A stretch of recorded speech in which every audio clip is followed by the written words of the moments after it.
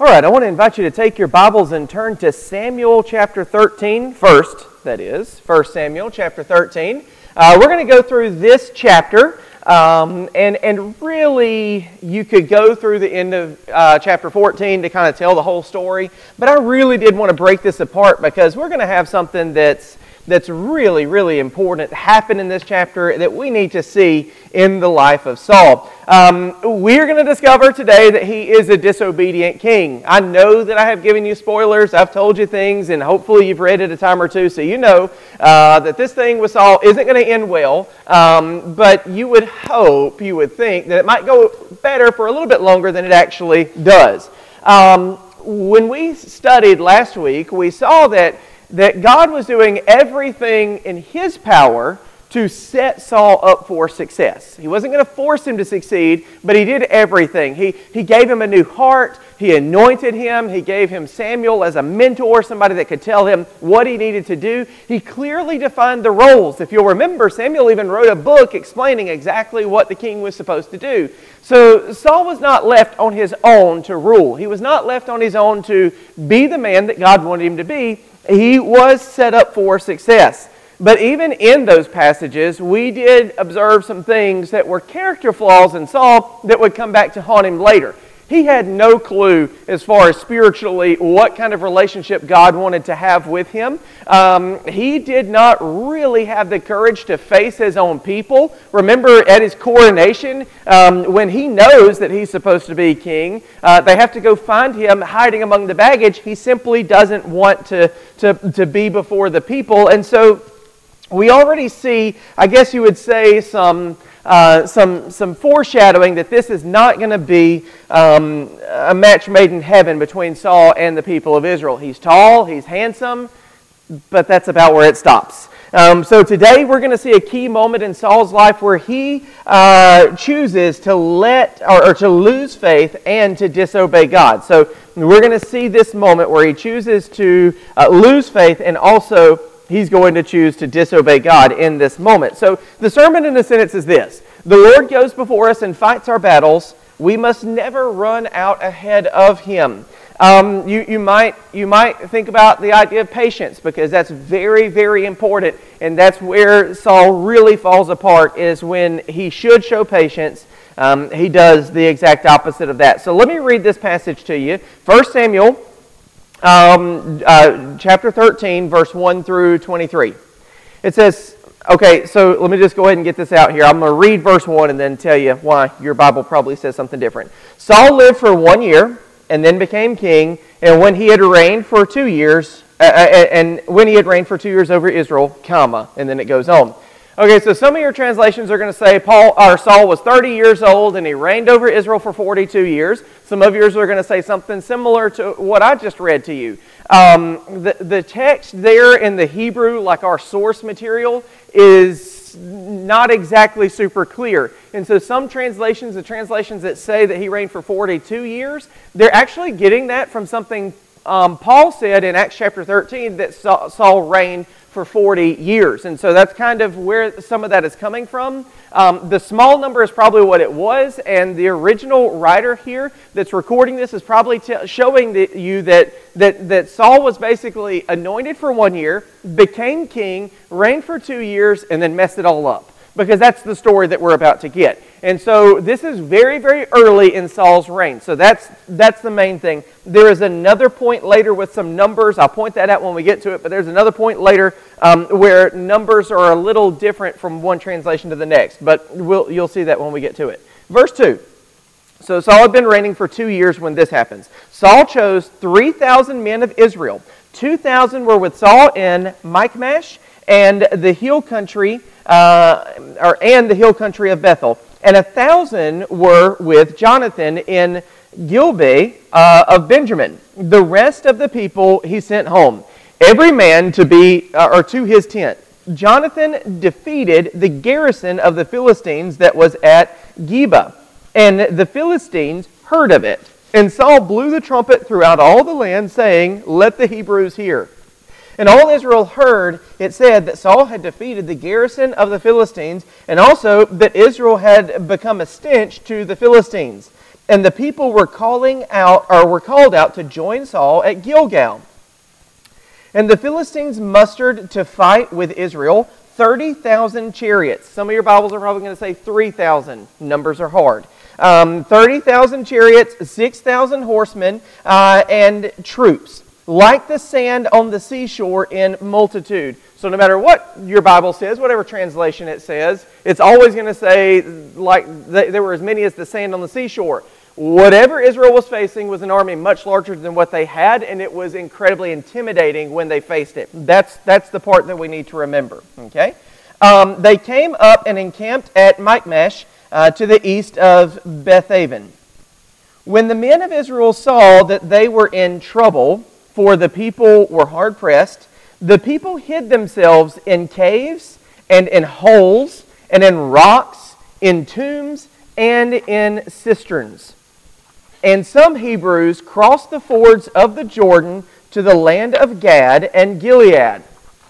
Saul was still at Gilgal, and all the people followed him trembling. He waited 7 days, the time appointed by Samuel. If you remember in chapter 10, Samuel said, you'll go to Gilgal and you'll wait 7 days and then I'll appear. So he was supposed to wait these 7 days. He waited the 7 days, the time appointed to Samuel, or the time appointed by Samuel. But Samuel did not come to Gilgal, and the people were scattering from him. So Saul said, bring the burnt offering here to me, and the peace offerings. And he offered the burnt offering. As soon as he had finished offering the burnt offering, behold, Samuel came. And Saul went out to meet him and greet him. The original text says to bless him. He's going out celebrating. Hey, bless you. Greetings in the name of the Lord. Samuel wasn't having it.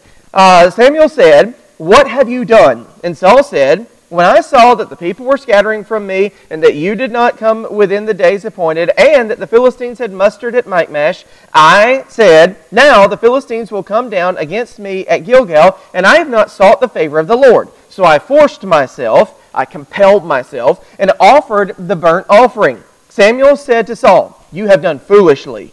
You have not kept the command of the Lord your God with which he commanded you. For the Lord would have established your kingdom over Israel forever. But now your kingdom shall not continue. The Lord has sought out a man after his own heart, and the Lord has commanded him to be prince over his people, because you have not kept the word, or you have not kept what the Lord commanded you. And Samuel rose up and went from Gilgal. The rest of the people went up after Saul to meet the army. They went up from Gilgal to Gilboa of Benjamin. And Saul numbered the people who were present with him, about 600 men. And Saul and Jonathan, his son, and the people who were present with him stayed in Geba of Benjamin, but the Philistines encamped at Michmash. And the raiders came out of the camp of the Philistines in 3 companies. One company turned towards Orpah to the land of Shual. Another company turned toward Beth Horon. And another company turned toward the border that looks down on the valley of Zeboim, toward the wilderness. Now, there was no blacksmith to be found throughout all the land of Israel. For the Philistines said, lest the Hebrews make themselves swords or spears. But every one of the Israelites went down to the Philistines to sharpen his plowshare, his mattock, his axe, or his sickle. And the charge was 2/3 of a shekel for the plowshares and for the mattocks, and 1/3 of a shekel for sharpening the axes and for setting the goads. So on the day of the battle, there was neither sword nor spear found in the hand of any of the people with Saul and Jonathan. But Saul and Jonathan his son had them.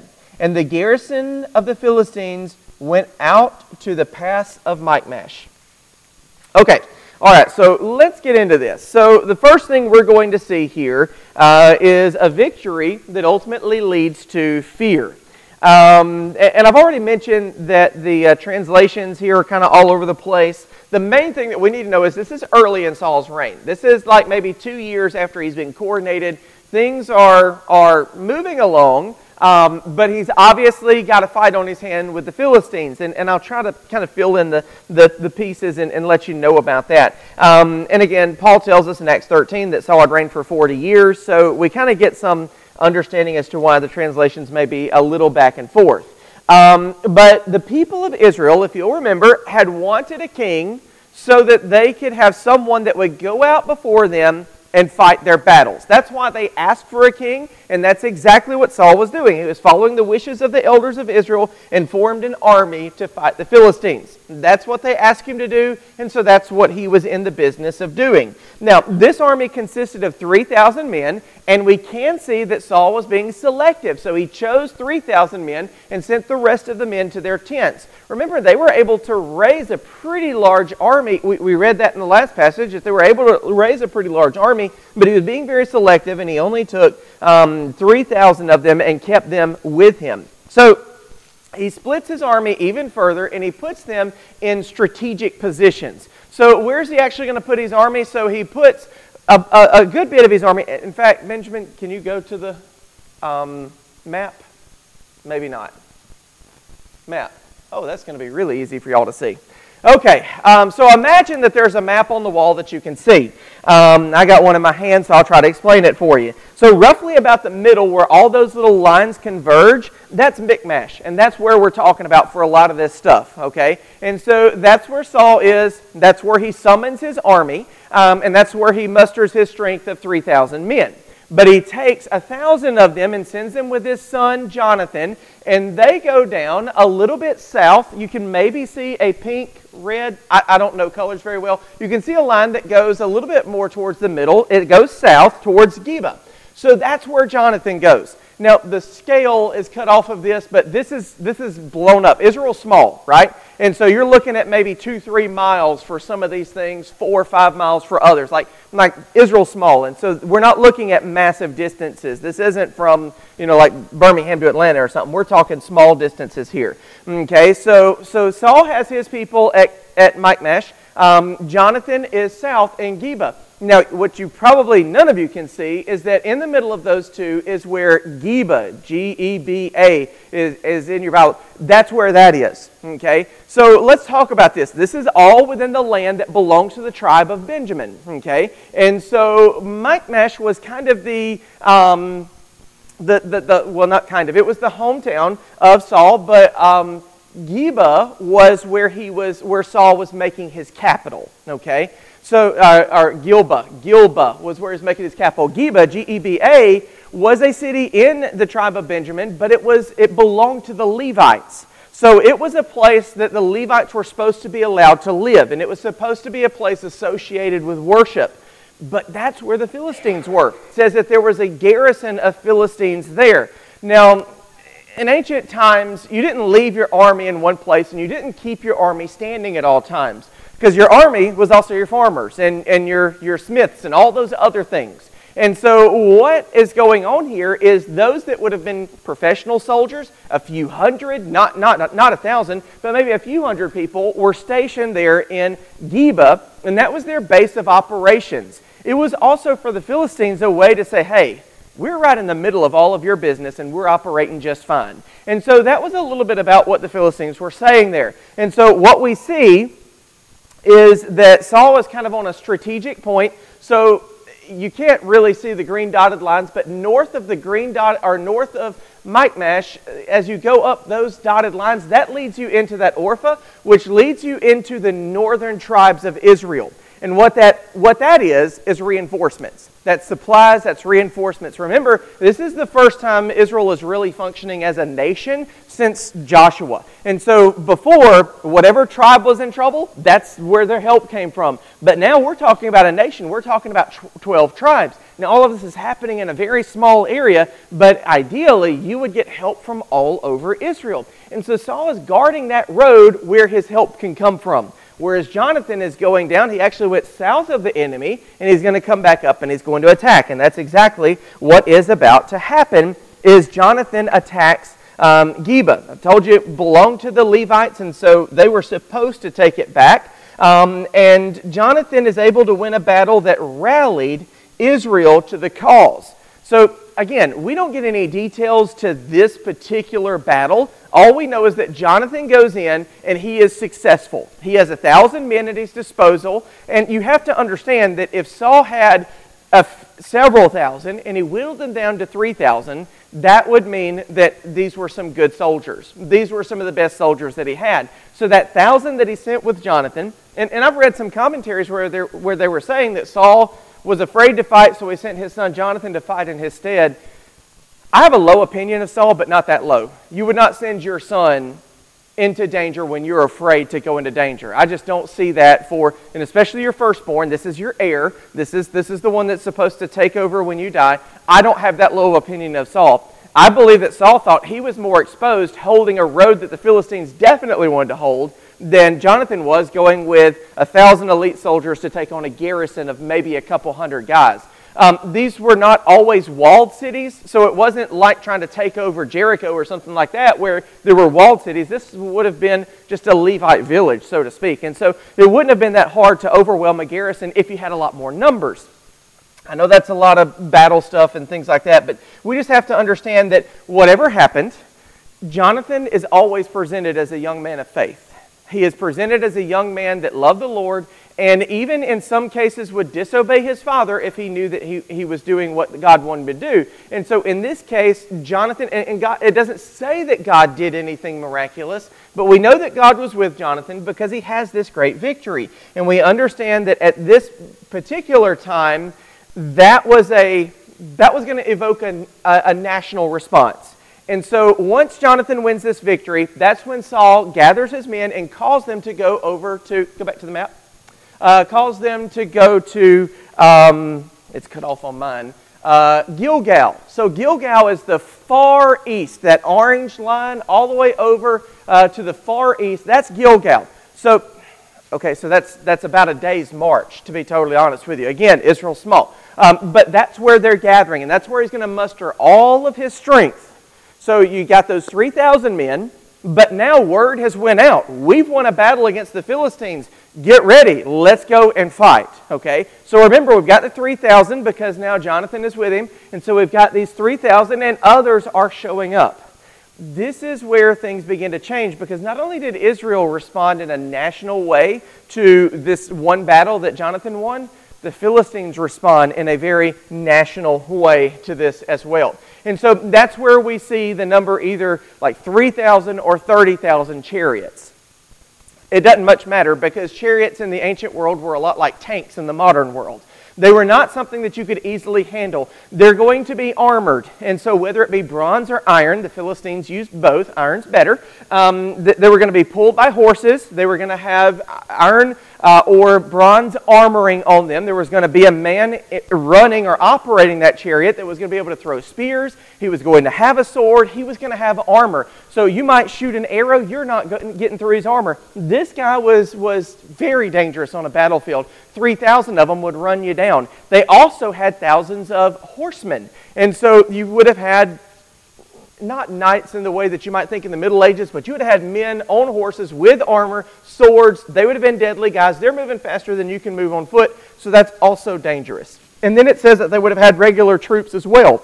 So what happens is the Philistines actually go to Michmash, where Saul originally was. They set up there, and they array themselves for battle. So they're encamped, and they are visible. And the people of Israel see them. So what do the people of Israel do when they see them? The people succumb to fear when they saw the enemy's full power before them. I don't need to remind you that they stand with the God that brought them up out of Egypt. I don't need to remind you that they stood with the God that made the walls of Jericho crumble. I don't need to remind you that they stood with the God that had went out before them multiple times and won very unlikely battles. But they were standing with that God. But instead of continuing to stand with that God, they began to hide. Now, the Bible says that some of them hid in caves. Some of them hid in holes. Some of them went in tombs. Others went in cisterns, like underground caverns where water would be running. They were hiding. Those were the brave ones. There were some that just they became refugees. They left. They crossed the fords of Jordan. They went into foreign lands. They were gone. They were out of here. And so the people of Israel that had come to fight.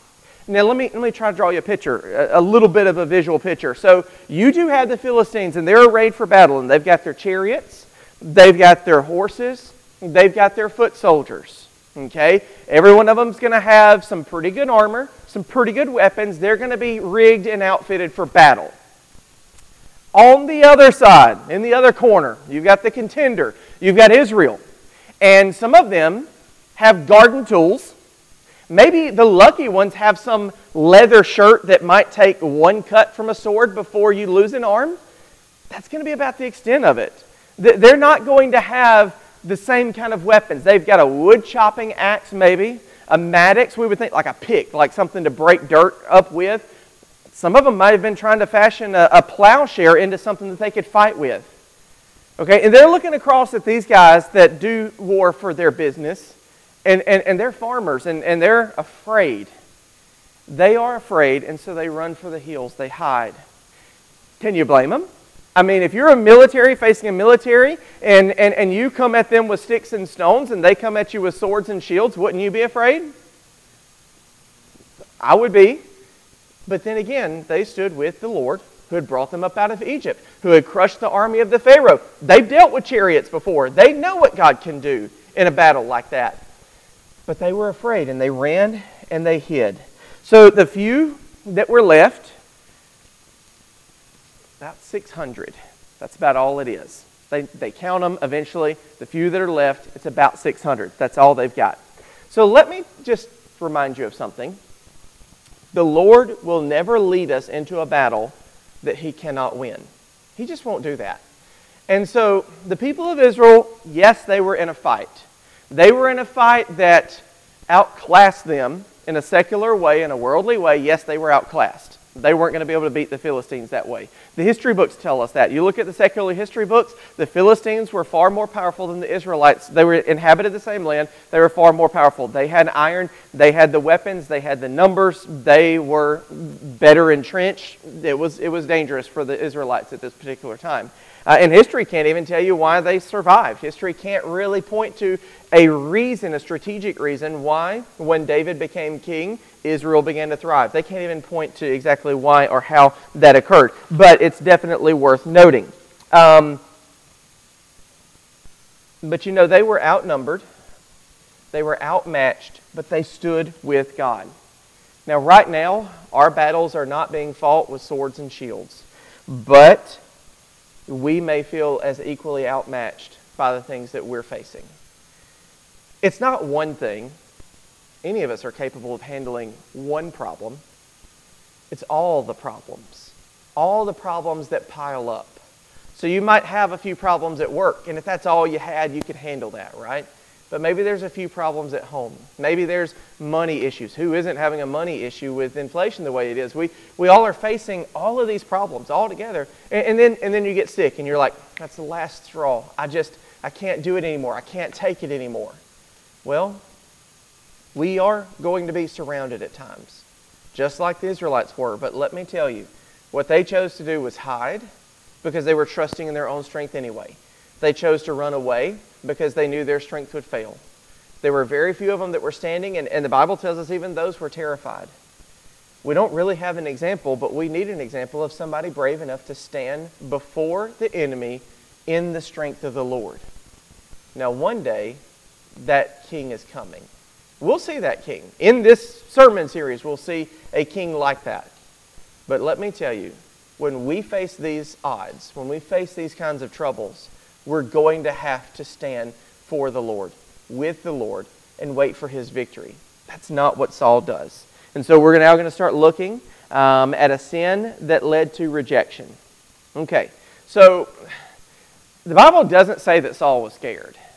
He makes a bad choice, but it doesn't tell us that he's scared. And there's so much truth and embarrassing truth about Saul that if he were scared, I believe we would have been told that. Because they don't hold back. They don't say, well, you know, this is not Israeli propaganda. This is the truth here. Okay, and so Saul, it doesn't say that Saul was scared, but he was dealing with a whole bunch of scared folks. So he's babysitting a terrified army, a tiny terrified army, and he's waiting for Samuel. Really for reasons he doesn't understand. All Saul really knows is that a sacrifice needs to be made. And Samuel's not there to make it. So he doesn't understand that it's his place to be the king, it is Samuel's place to be the prophet, and it's God's place to tell both of them what to do. He doesn't get that. He just simply doesn't understand. And so he believes that the Philistine army could attack at any time because he knows that there's going to be a counterattack, and he knows that they are better equipped and just have more people than he does. And again, he believed that divine favor was transactional. He believed that God would not be with him if he didn't make that sacrifice that he was waiting on Samuel to make. And so there was a burnt offering and there was a peace offering. So he decides to go ahead and start that process. He makes the burnt offering, but he doesn't get to the peace offering yet. So he doesn't allow Samuel to do that part. So Saul allowed the sight of the Philistines and the fear of the people affect his own faith. Again, there's no holding back, so I don't think Saul was scared. Maybe he wasn't smart enough to be scared. I don't know, but it doesn't seem that. What it seems is if he says, this thing has to happen, Samuel's not here to do it, he didn't understand that it wasn't his place, and so he did it anyway. There's definitely some lessons to be learned from that. The fact that even when we're not scared of the things that we're facing, but we have to wait on the Lord and depend on Him to have multiple people in place to do their role before we can do our role, there's a lesson to learn in that kind of patience, to wait in that kind of way. Henry Blackaby in Experiencing God, he's the one that said, when you're in a place and God hasn't given you new instructions, continue following the old instructions until you get new instructions. And so we're supposed to continue to do what we've been told to do until we're told to do something different. And the key component in what Saul was told to do was wait. He couldn't do that. He couldn't stand that, so he couldn't do that. So the required sacrifice, it could be made at sun up or it could be made at sundown. And so anytime on that seventh day, Samuel could have perfectly fulfilled his word and his role by showing up and making that sacrifice. And what we see is that on that seventh day, Saul went ahead and made the sacrifice, and immediately Samuel showed up. So Samuel could have still made the sacrifice on the seventh day, just as he said he would. But Saul didn't give him a chance. So Saul makes this burnt offering, but he doesn't make it to the peace offering. And when he sees Samuel coming, Saul runs out there to greet him and, hey, welcome, how are you? Bless you, Lord bless you. And Samuel is just not interested at this point. Samuel says, what have you done? And look at what Saul says. We have to read this one more time, just because I want you to know what he says. So look at chapter 13, verse 11. And Samuel says, what have you done? And let's pay attention to what... I want you to underline where you see Saul take responsibility for his actions. So get your pens ready and underline that when you see it. When I saw that the people were scattering from me, and that you did not come within the days appointed, and that the Philistines had mustered at Michmash, now the Philistines will come down against me at Gilgal, and I have not sought the favor of the Lord. So I forced myself and offered the burnt offering. What did y'all underline? Because I didn't get anything for that one.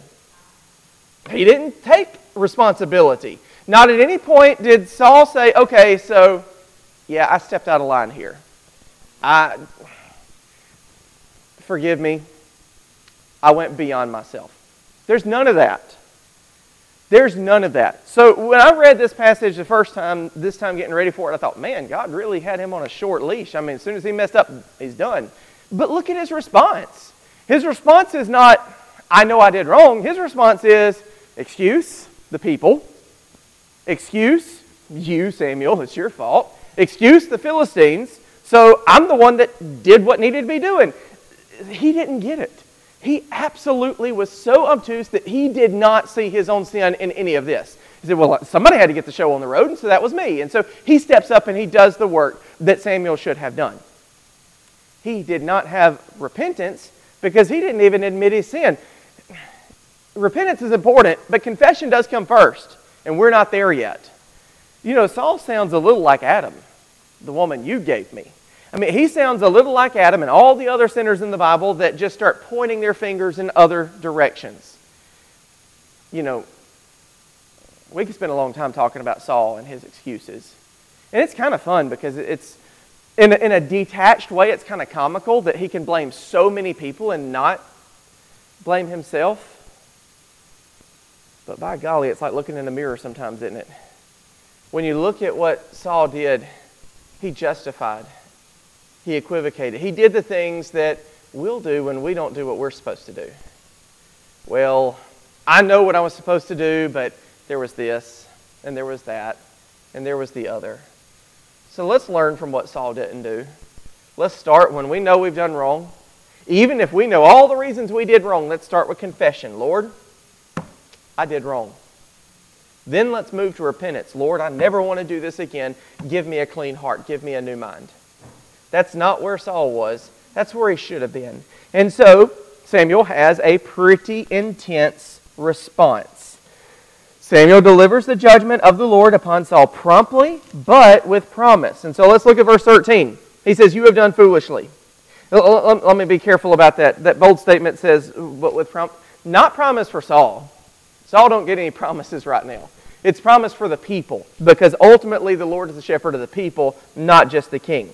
So again, verse 13, you have done foolishly. You have not kept the command of the Lord your God with which he commanded you. For the Lord would have established your kingdom over Israel forever. And again, the first time I read this, I thought, Lord, you are quick with this one. I mean, there's no patience, there's no second chances.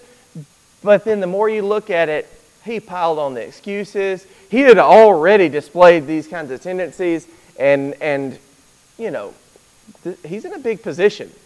He's not a little shepherd out in a field somewhere where God can teach a lesson. He is the king. He is in charge of the people that are God's people.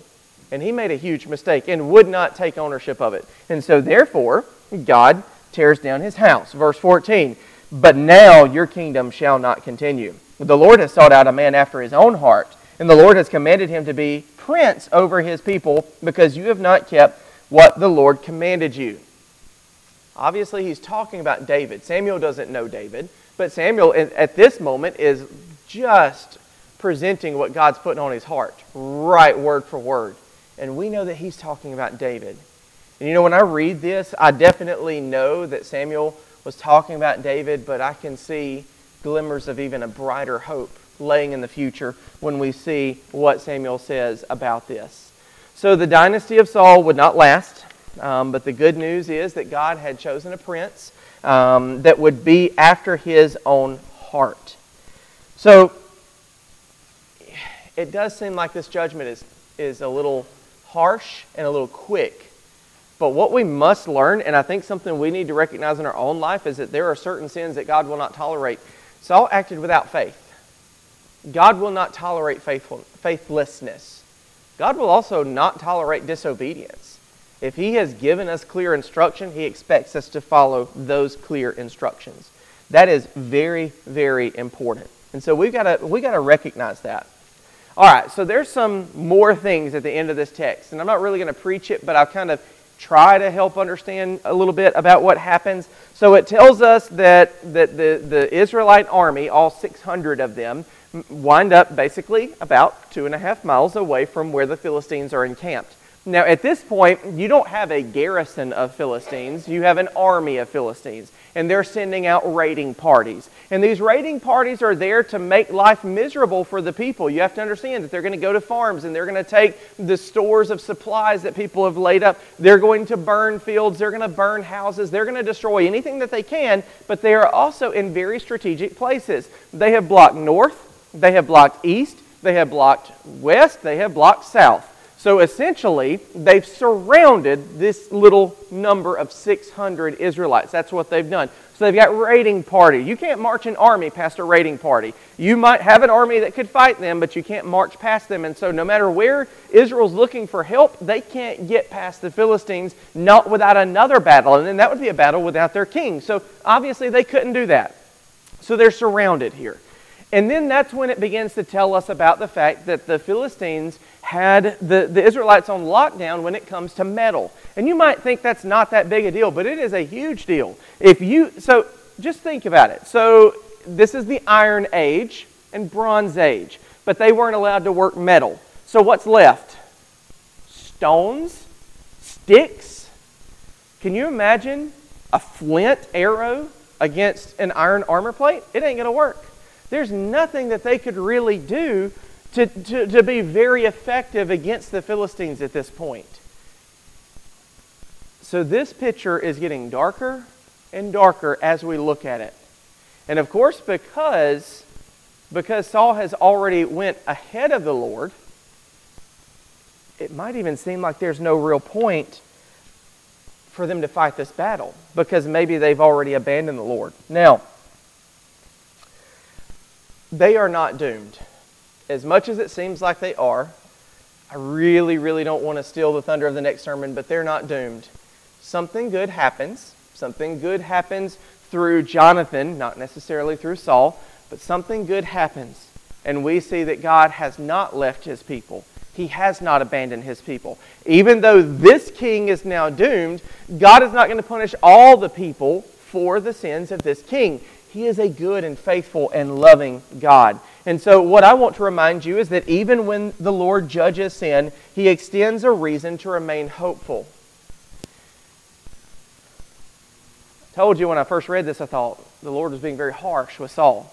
I mean, it was his first big mistake, and boom, he's done. But think about it like this.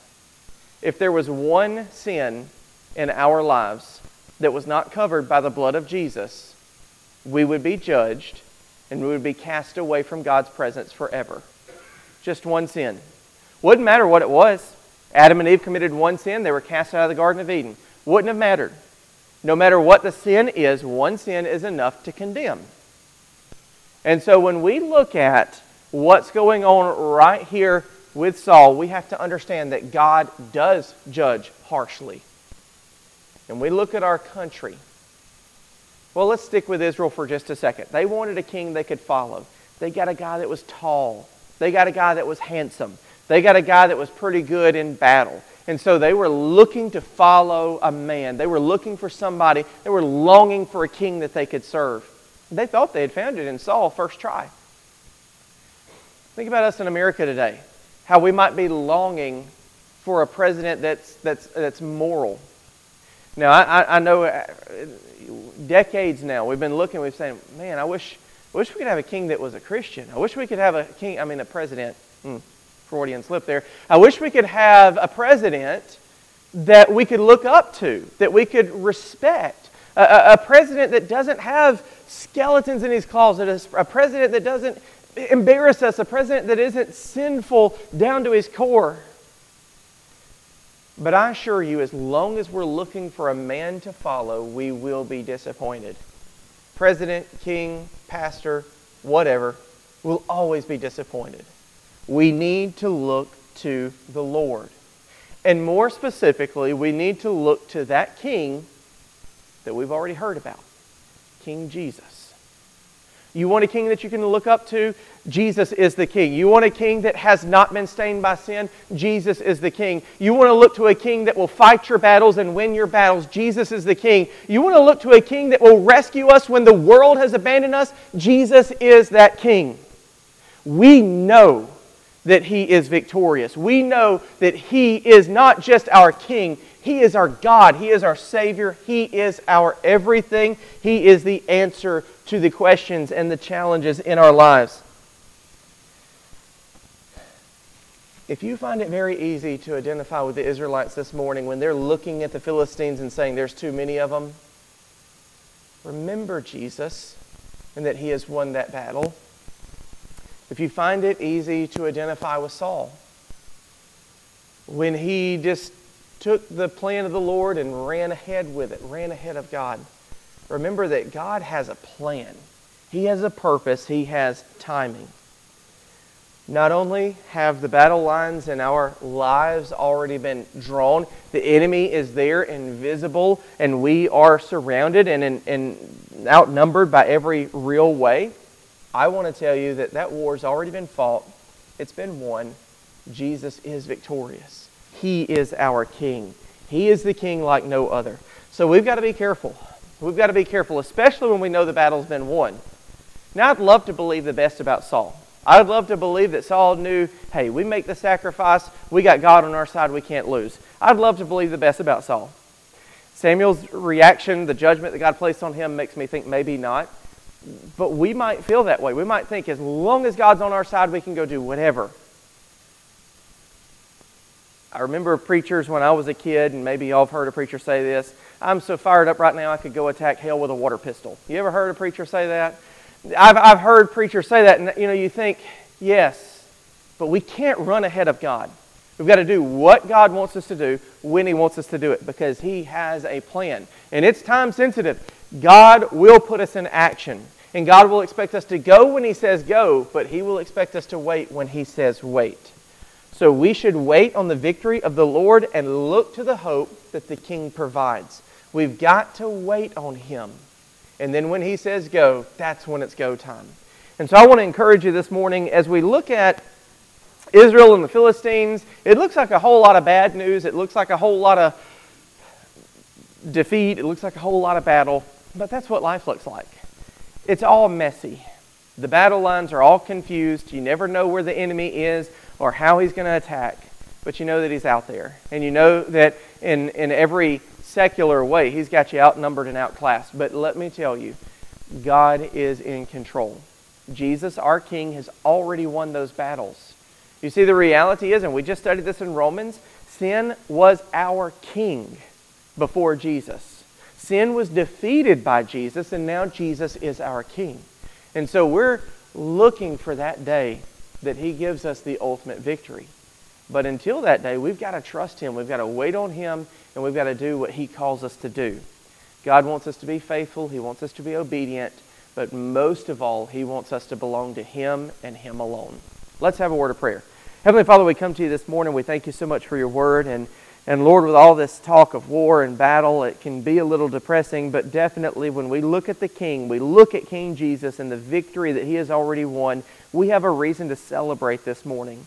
Lord, I want to pray first for anybody that doesn't know Jesus as their King. I pray that today would be the day that they become a citizen of the kingdom of heaven, that they follow after Jesus, that they give up the crowns of this earth, they give up hanging on to the power that this earth has, and they fully and completely rely on You. And Father, for those of us that are already walking that kingdom path, I pray that we can walk it with braveness.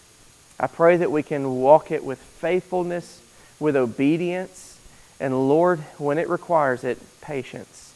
I pray that we would never go ahead of You, that we would never try to go around You, that we would always stay in the center of Your will. It's in Jesus' name I pray. Amen.